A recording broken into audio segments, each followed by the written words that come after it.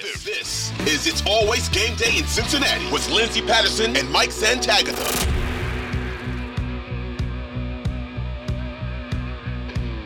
We are back on It's Always Game Day in Cincinnati. Wanted to continue this offensive line conversation because what's crazy about it, they made it all the way to the Patriots game with the same offensive line unit. Then the injuries started happening. You lose Lyle Collins. You think, okay, Hakeem Adeniji is going to step up.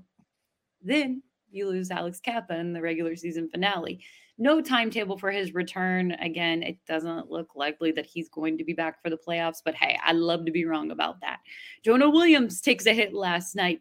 And one of the things that I felt a little confident going into this playoff game was, hey, this offensive line is still better than what they had last year in the playoffs. Now you lose Jonah Williams, and it's going to be hard. It's going to be really difficult with this unit, as we already talked about, when it comes to backups in the offensive line. Some people will say, oh, go sign Andrew Whitworth. That's not happening. It is not happening. Or go sign this guy. It's hard to get a guy off the street and plug him in and be like, here we go in the playoffs. And that chemistry, communication, that's going to take some time. And it's the playoffs. It's the biggest stage and moment.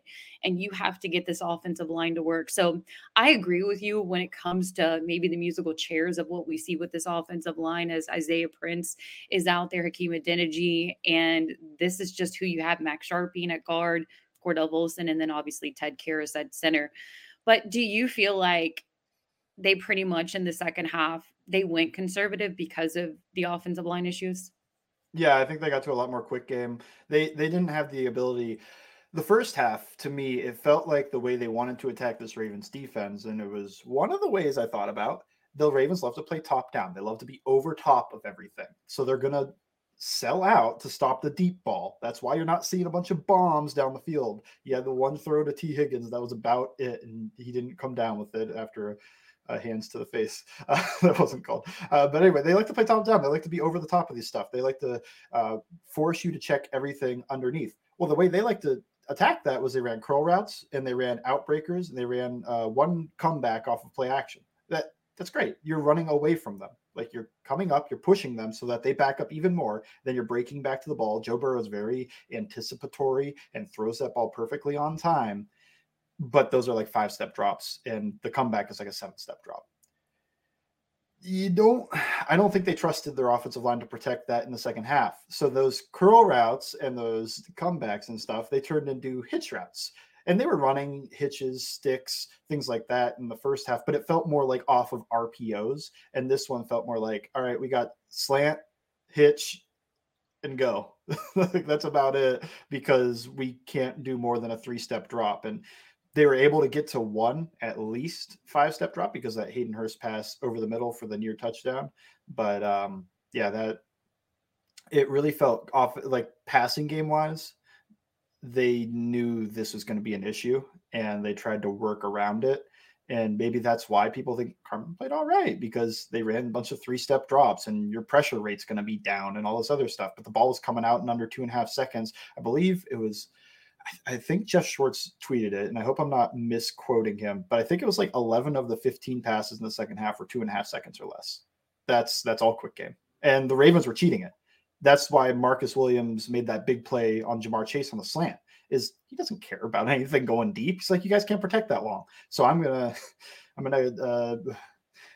to say what I've heard coaches say for that, but I'm going to come down and I'm going to steal this slant. I'm going to go lay a hit if he catches this, like a big hit over the middle of the field, even though this should work on a chalkboard when the safety is just sitting at 8 yards and screaming downhill. It's not going to work. So if the Bills try to do that same game plan, what's the response? Can you get to something?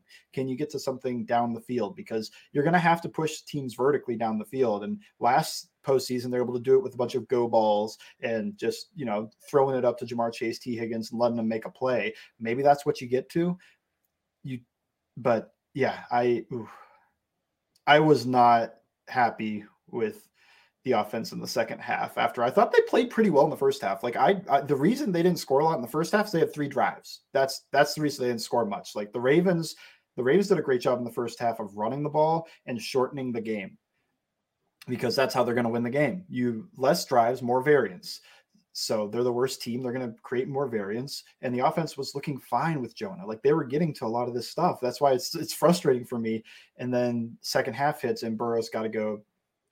It's hit my back foot and that ball is either out or I'm going to have to make a move because somebody's going to be in my lap. Yeah, it really felt like they could have just put the game away if one of the drives in the fourth quarter would have been a field goal.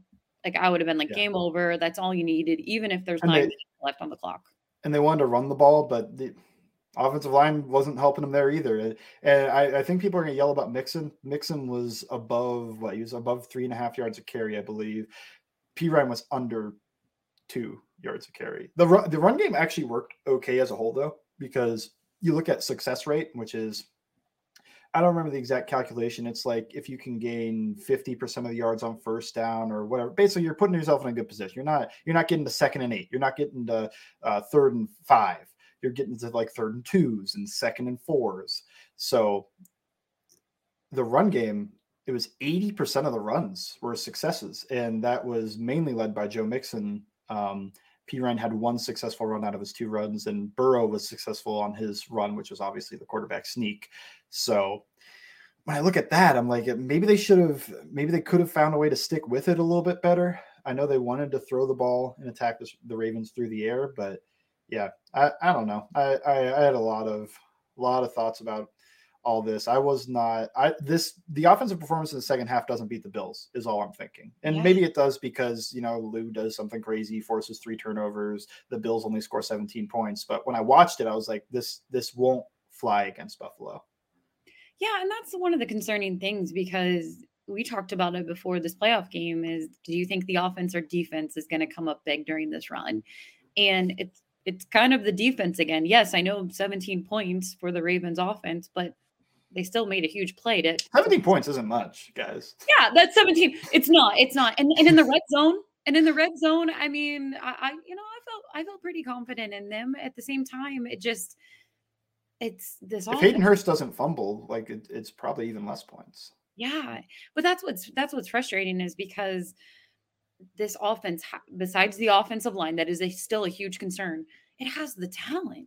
It has the guys healthy right now, and they just can't get anything going. And that is a concern. And that is exactly my mindset in the second half was, how do you beat the Bills? How do you beat Kansas City? If you are playing Kansas City, if you make it to the AFC Championship game, I do not want this to be negative because they won a playoff game. It's survive and advance. When you play a divisional opponent in the playoffs, it's going to be hard. That's 3 times that they've seen you this season. And you could say the same thing about the Bills and the Dolphins. Keep that same energy for Skylar Thompson and what the Dolphins were able better quarterback in the Ravens game. They had a better quarterback than Skylar. Not to say Skylar was terrible, but Huntley I thought actually played pretty good. He did. Other than you exclude the quarterback throwing the ball, Huntley outperformed my expectations. Although some of that was just Eli Apple. Just what a time to do it. It wasn't even sold well. I was like, oh, a sluggo. Okay, well that makes sense. He took 1 step. Usually you have to sell that with like a hard step, a look back, and then go. All he did was just a little shake and Eli jumped. I was like, you don't even have help over the top. What is this? Oh man, Eli Apple saw the crowd screaming his name with an interception. Well, the Eli Apple haters loved everything about that. But I agree. I mean, I was like, no, not that one, wide open. But I agree. Tyler Huntley played okay. I don't, think he had a bad game or anything like that. The thing is just very questionable is how you felt at halftime. They're down 9-10. Of course, they missed the extra point after the touchdown. When Jonah got hurt, so that's going to factor into how I felt. Yeah. How did you feel? Because we talked about the tale of 2 halves, but at halftime, at that moment, what was your what did you think the outcome was going to be?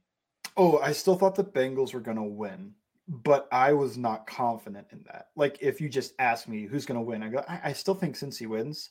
But then I kept seeing the tweets, Jackson Carman's coming in, and I was like, oh no, this is the recipe for the loss, though. I mean, they shortened the game. They got a fumble recovery that they scored on. There's a fluky injury. Like, this is exactly what the Ravens want.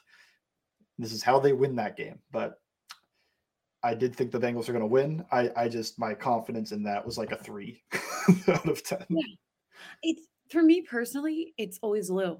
It slew at halftime. It was the momentum shift for me. Like, I still thought the Ravens were fine and had a good chance to win up until that quarterback sneak. When that happened, and then the next drive was the Mike Hilton sack, and then 3 and out.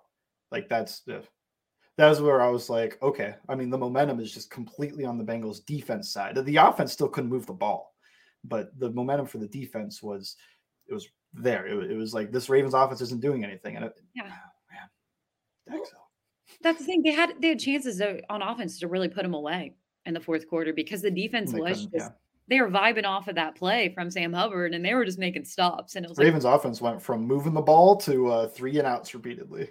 Yeah, and that was the defense that it's unbelievable, honestly, what they can do at halftime when they come back out there. I'm like, they're just going to figure out a way to stop this team, and if they have to create a turnover to win the game, they're going to do it, and they do it again with the Sam Hubbard play that a lot of people are going to watch over and over again. I still think it needs a nickname, but we don't know what that nickname is for that 98-yard run.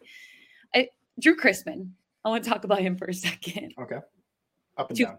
Two flops too. And he award-winning. You're taught to do that. It wasn't just him. I loved it. I remember when, I remember our punter was high school football. Our punter was also our starting linebacker.